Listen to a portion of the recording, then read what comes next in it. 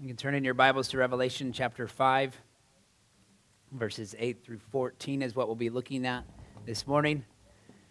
We talk about coming before God in worship with reverence and awe. He is holy, He's majestic, He is worthy to receive our praise. And yet we are sinful, we're defiled and unworthy in and of ourselves. And so the first thing we need is the cleansing blood of Christ to make us worthy. Then we need the enabling work of the Spirit to empower our worship. And when you have both, you will engage in worship with your whole being. So the question I want you to consider as we read this passage and as you sit under the preaching of God's Word is, do you worship? You think, well, of course I do. I'm here. What else is this? What do you call this? But as we've said, you can be here. You can be present and not engaged in worship. You can read the Bible and not read the Bible. Right? Your mind can be elsewhere. So the first question is, do you worship? Are you currently worshiping? And will you continue to worship? I hope this passage will help you answer those questions as you wrestle with them. John is receiving a vision of the throne of God in heaven. And it's meant to be revealed to the church as a means of significant trials of persecution. It was meant to encourage them. And so the Lamb is worthy to execute God's eternal plan because He alone was able to satisfy God's legal demands. We looked at that last week. This idea that the Lamb alone is worthy to carry out God's eternal plan because He satisfied God's law, God's legal demands. Jesus, upon ascending to the Father after His death and resurrection, received authority. And we concluded the passage last time in verse 7 with that. He went and took the scroll from the right hand of Him who was seated on the throne. He takes the scroll. In a sense, he's not only declaring His worthiness to receive that role of taking the scroll and opening it and breaking its seals, but of executing the judgments and the work of redemption that follows, that is read and contained in those scrolls, or in that particular scroll. So what is in the background here is Daniel chapter 7, verses 9 and 10, as well as 13 and 14. You have this also vision that Daniel received. As I looked, thrones were placed, and the Ancient of Days took his seat. His clothing was white as snow, and the hair of his head like pure wool. His throne was fiery flames, its wheels like burning fire. A stream of fire issued and came out from before him, and a thousand thousands served him, and 10,000 times 10,000 stood before him. The court sat in judgment, and the books were opened. Very parallel thought there. Going on later on in Daniel 7, verses 13 and 14, it says, I saw in the night visions, and behold, with the clouds of heaven, there came one like a son of man, and he came to the Ancient of Days and was presented before him. And to him was given dominion and glory and a kingdom, that all peoples, nations, and languages should serve him. His dominion is an everlasting dominion which shall not pass away, and his kingdom one that shall not be destroyed. So some of that language we'll see very clearly in the passage we read today. So this is in the background, Daniel chapter 7. If you get confused, you go back to Daniel and you read that passage, you see the parallel thoughts there, that the Son is receiving dominion. He's receiving authority. We've seen some of this language already. We'll see it again in Revelation. As I've said, Daniel is the primary book in the Old Testament that is alluded to by John in the book of Revelation. We've said that there's only something like 2 Old Testament books that aren't at least alluded to at some point in Revelation, but Daniel is the one that receives the greatest amount of allusions. And so we'll continue to see this language will be brought into the heavenlies, as it were. And it's clearly in the background of John's mind as the Spirit inspired him to write this vision down for us. And he was well versed in the Old Testament. He understood the Old Testament passages that were relevant to the vision he was seeing. And as he had a hard time understanding how to articulate this himself, as he's looking at this, language of Daniel comes to mind, language of Ezekiel comes to mind, language of the scriptures of God's word comes to mind as the Spirit inspires him to write this vision for us. So the hymns that conclude chapters 4 and 5 help us to interpret the vision. Right? It's in chapter 4, God is worthy to receive praise because he is sovereign in creation. And in chapter 5, Jesus is worthy to receive praise because he is sovereign in redemption and judgment.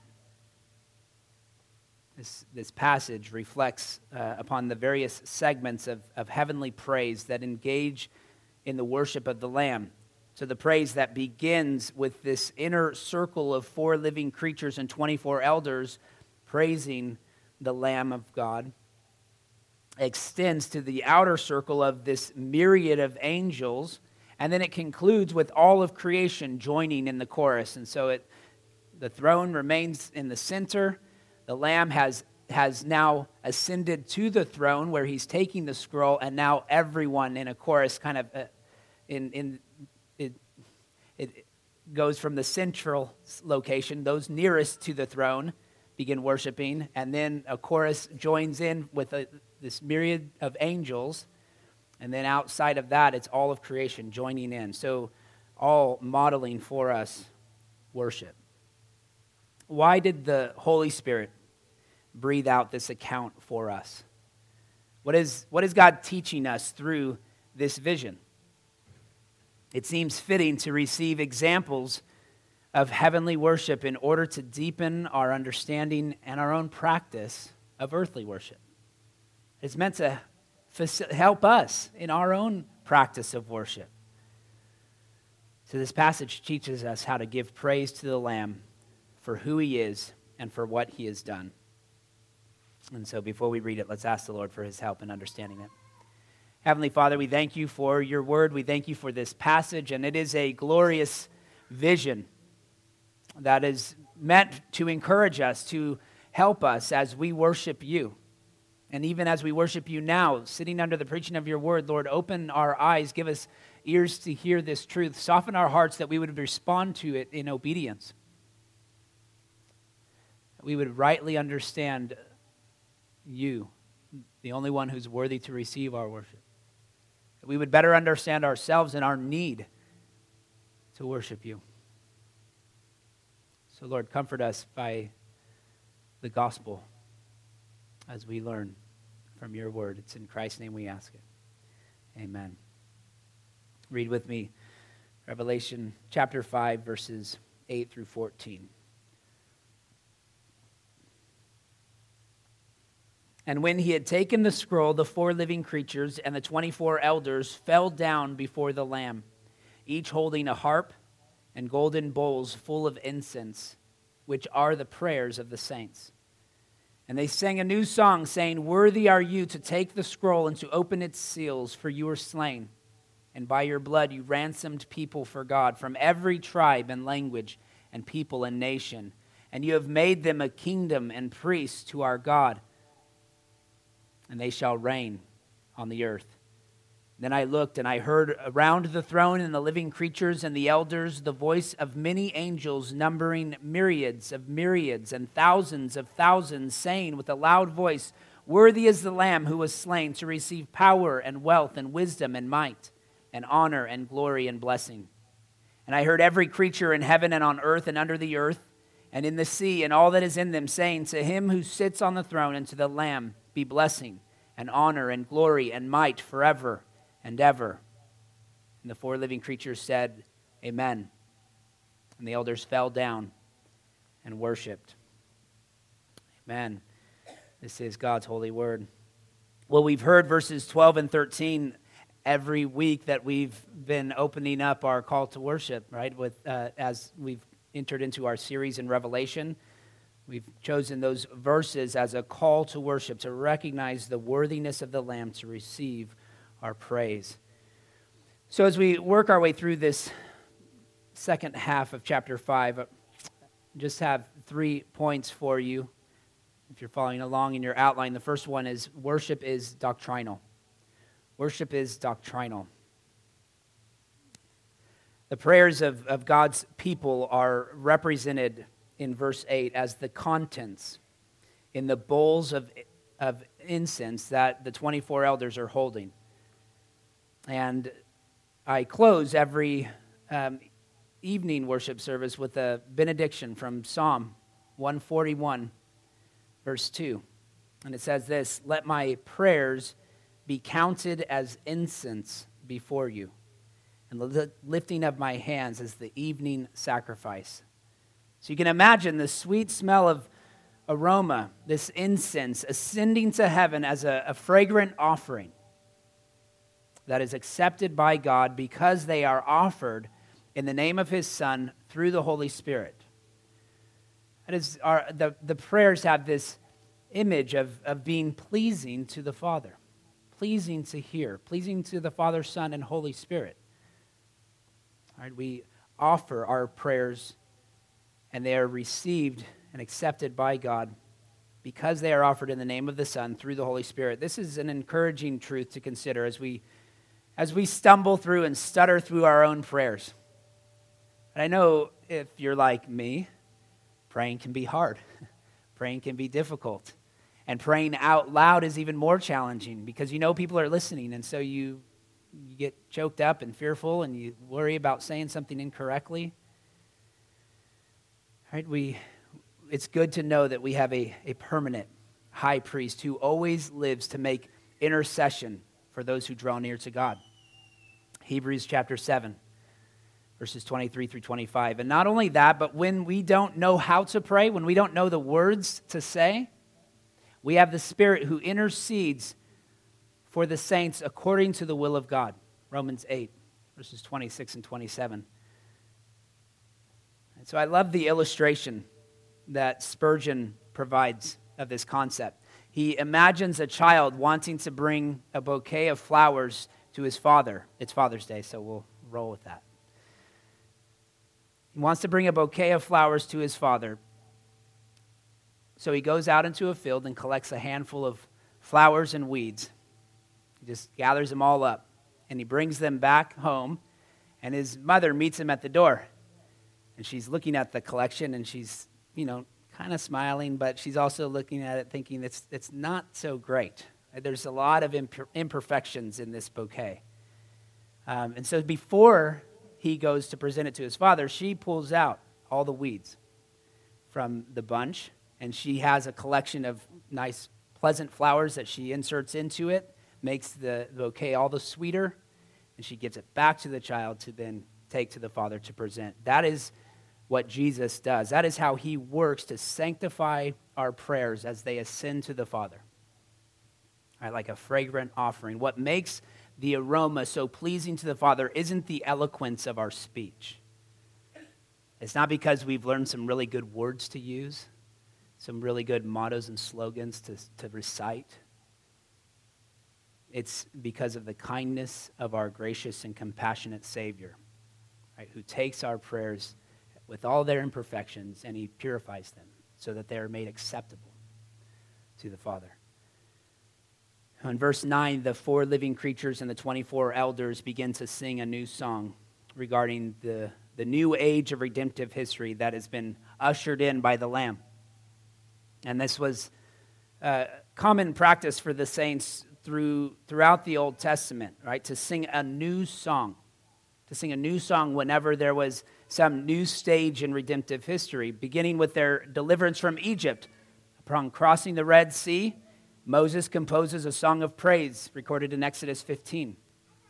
We see the same language in Isaiah 42, verse 10. You see several psalms that mention the phrase, a new song. So this is a new Exodus. This is an Exodus that's been accomplished by the Lamb through his death. And it is certainly grounds for singing new songs about it, right? Apparently, John and these heavenly representatives did not practice exclusive psalmody.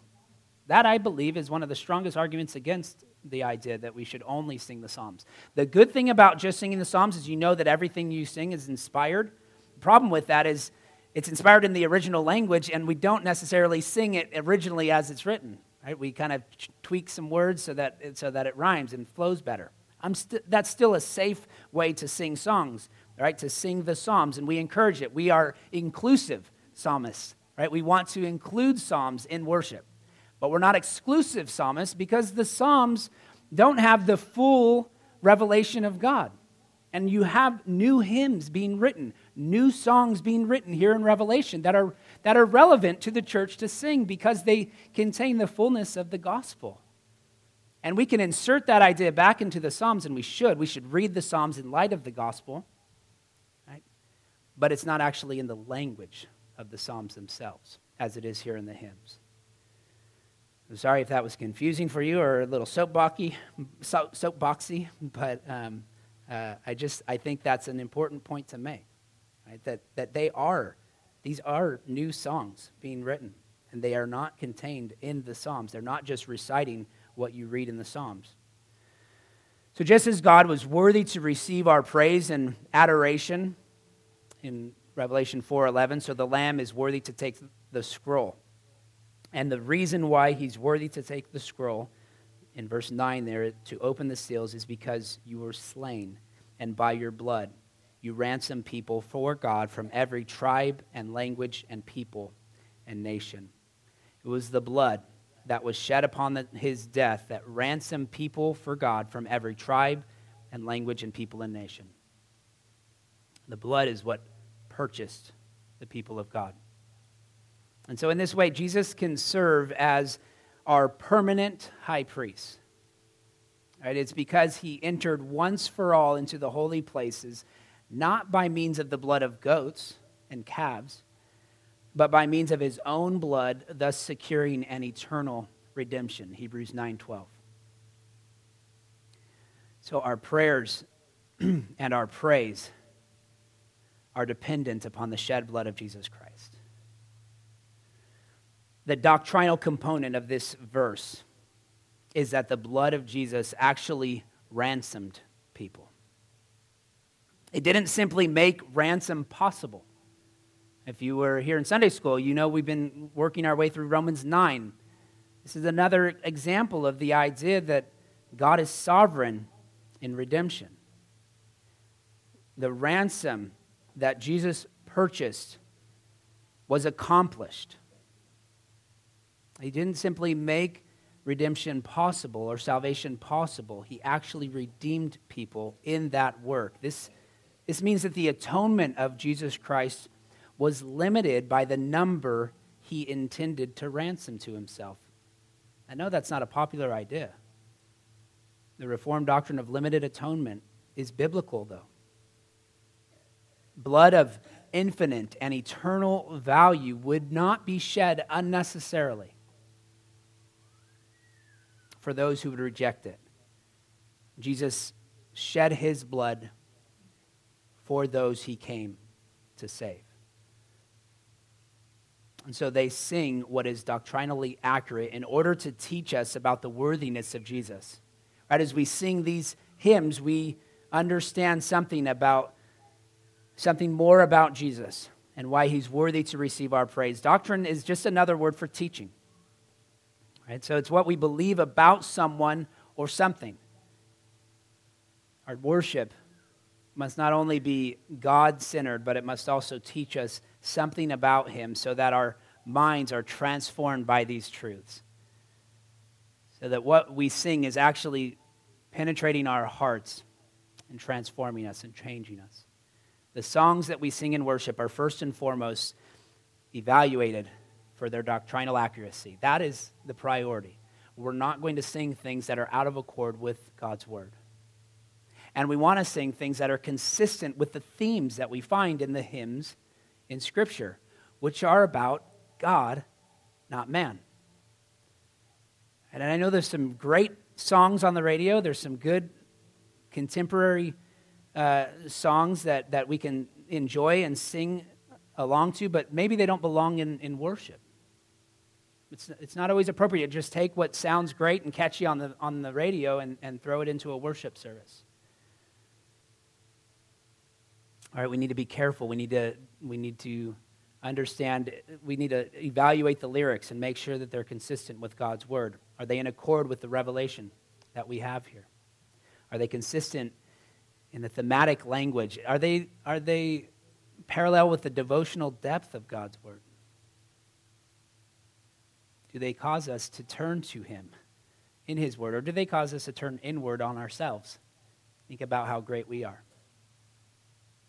Those are some of the questions we need to ask as we consider worship, and that's specifically thinking about music, the songs we sing. Worship is not just limited to that, but that is really the topic here in Revelation 5. Secondly, we see if our worship is doctrinal, it will also be triumphant. In verse 10, worship is triumphant. That's the second point in your outline. Those who have been ransomed from every nation have become a kingdom and priests. This was the same description that was given of Israel in Exodus chapter 19, verses 5 and 6. So John associates with Israel with the church universal here, and that we really are the fulfillment of that. We have become a kingdom and priests. It's not just a promise for Israel, it's a promise for the church, that we are now reigning with Christ. And there's some ambiguity here in the original text regarding the phrase shall reign. Is it a future tense or is it present? Is it something that we are currently doing, or is it a future hope that the saints have? Well, it could be taken either way, and the difference is probably not as significant as some would want to make it. Right? If it is present, then the emphasis upon Christ's present reign through the church, right? As we can turn to other passages to find the same idea that we are reigning with Christ even now. If it's a future reign, then it is a reference to the eternal reign of Christ with his people in the new heavens and new earth. And we'll see that in Revelation chapter 22, verse 5.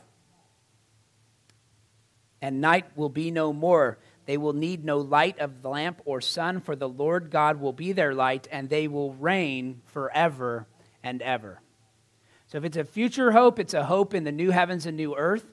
If it's a present hope, then it's the idea that Christ is currently reigning through his saints as we pray to him, as we ask for him to accomplish his good purposes through us and through his people.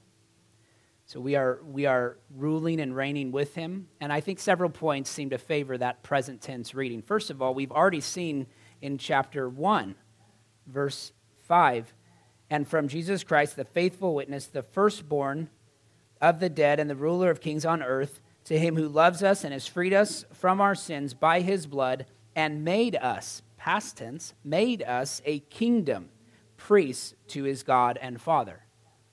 All right, so there is a sense in which we are already reigning, and that's already been mentioned at the beginning of Revelation. Secondly, the hymn that we're reading here is referring to a present tense worthiness of the Lamb who was slain to receive praise. So I think there's room for recognizing an already and not yet component to this worship, to this theme.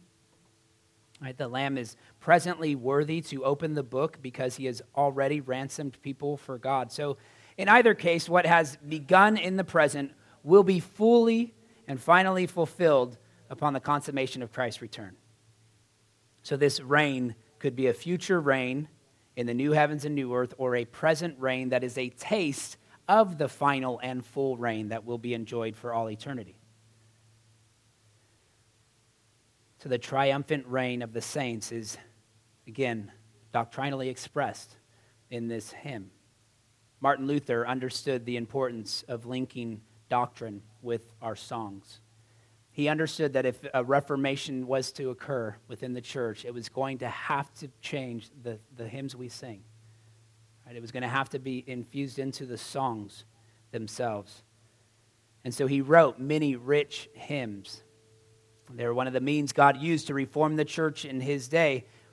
And Luther wrote about, after elaborating on the beauty and value of music and the impact of music upon his own life, he wrote this: "A person who gives some thought to this and yet does not regard music as a marvelous creation of God must be a clodhopper indeed, and does not deserve to be called a human a human being, he should be permitted to hear nothing but the braying of donkeys and the grunting of hogs. He loved music, and he wanted everyone to love music. If our music is doctrinally accurate and filled with triumphant praise, then the only question left for us to ask is whether or not we follow the heavenly model in practice. Are we trusting in Christ as we sing?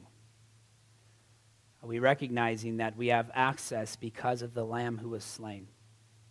As the blood of the Lamb cleansed our impurities so that what we offer is originally not perfect. It's filled with imperfections just like our prayers, but it's made acceptable because it is offered in faith by the Spirit through Christ. So the blood of Christ continues to restore us for worship. So I want to encourage you, when we sing songs, be sure to join in loudly. You may not know the words initially. You may not be familiar with the tune. Sing boldly, not because of the beauty of your tone, but because of the kindness of your Savior, who's going to take what you offer and perfect it. Our worship should express something of our awe in his redeeming grace.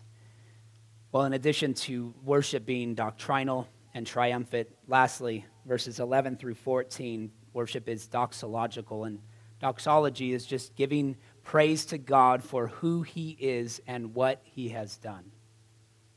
We oftentimes close our worship services by singing the doxology. We find several doxologies. The two hymns here in verses 11 or verse 12 and 13 are doxological. And so this relates to all of the psalms and songs we find in Scripture. They're supposed to teach us about God and what he has done. So John saw and he heard a vast number of angels singing a hymn of their own to the Lamb. A myriad is 10,000. We read 10,000 in Daniel, which is being alluded to here. So 1 myriad times 1 myriad would be 100 million angels surrounding the throne. And then it adds to that thousands upon thousands. Obviously, John didn't take the time to count each head. But we can imagine he couldn't see the end of this sea, this crowd of angels. The Lamb is worthy to receive praise, and they give their praise through 7 different attributes: power, wealth, wisdom, might, honor, glory, and blessing. He's worthy to receive it all in this perfect sense, this complete sense. He could have added more, but they stop at 7 because of that perfect number. And we've talked about that before. This is the third hymn with the theme of worthiness. The first was in reference to the one seated on the throne, and then the second and third refer to the worthiness of the Lamb. So 7 attributes are associated with the Lamb, recognizing the fullness of praise that he is worthy to receive. If we had the time, we could take each one of those aspects, each one of those attributes. I would encourage you to do that. Do a word study of each one and see here that what is oftentimes describing God is here used to describe the Lamb. He's equating the two. This hymn teaches us something about the Trinitarian nature of God, or the equality between the Father and the Son. Nothing in this world compares to Jesus. He is the superior expression of each one of these attributes. The power and the wealth of Babylon that they gained through self-promotion are nothing in comparison to Christ's wealth and power, which were attained through self-sacrifice.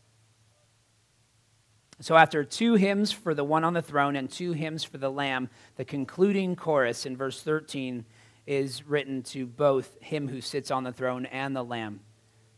Again, there's no distinction between the worthiness of the one who is seated on the throne and the Lamb who was slain. The Father and Son are equal in power and glory. All of creation will join in the singing of this hymn at the consummation. That's our hope, right? That is our joy. That is what we have a taste of each time we gather. And so we should sing boldly and loudly every time we have the opportunity. Worship is doctrinal, it's triumphant, it's doxological. I wanted to conclude with this.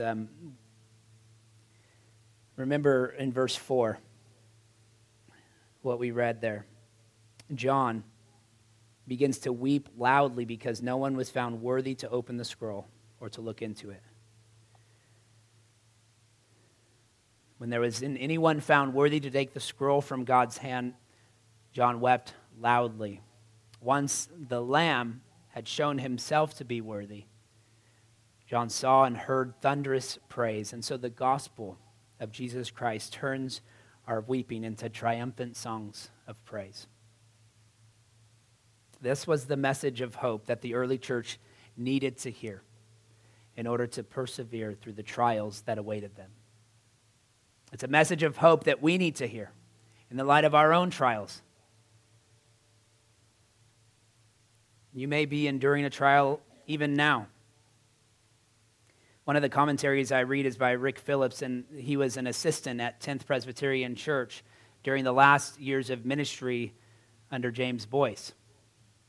And Boyce was preaching through this very section of Revelation when he got the news of his cancer that would take his life just a few weeks later. But immediately, he was unable to really speak or stand very long. And so he stood up for his announcement,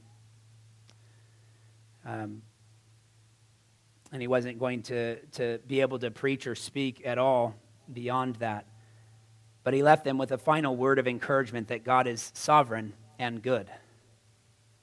He encouraged them with the doctrine that he had been teaching them all his ministry, and now he was putting into practice through his own trial. And after making the announcement and asking the congregation to stand for the opening hymn, Boyce set down his hymnal for the last time.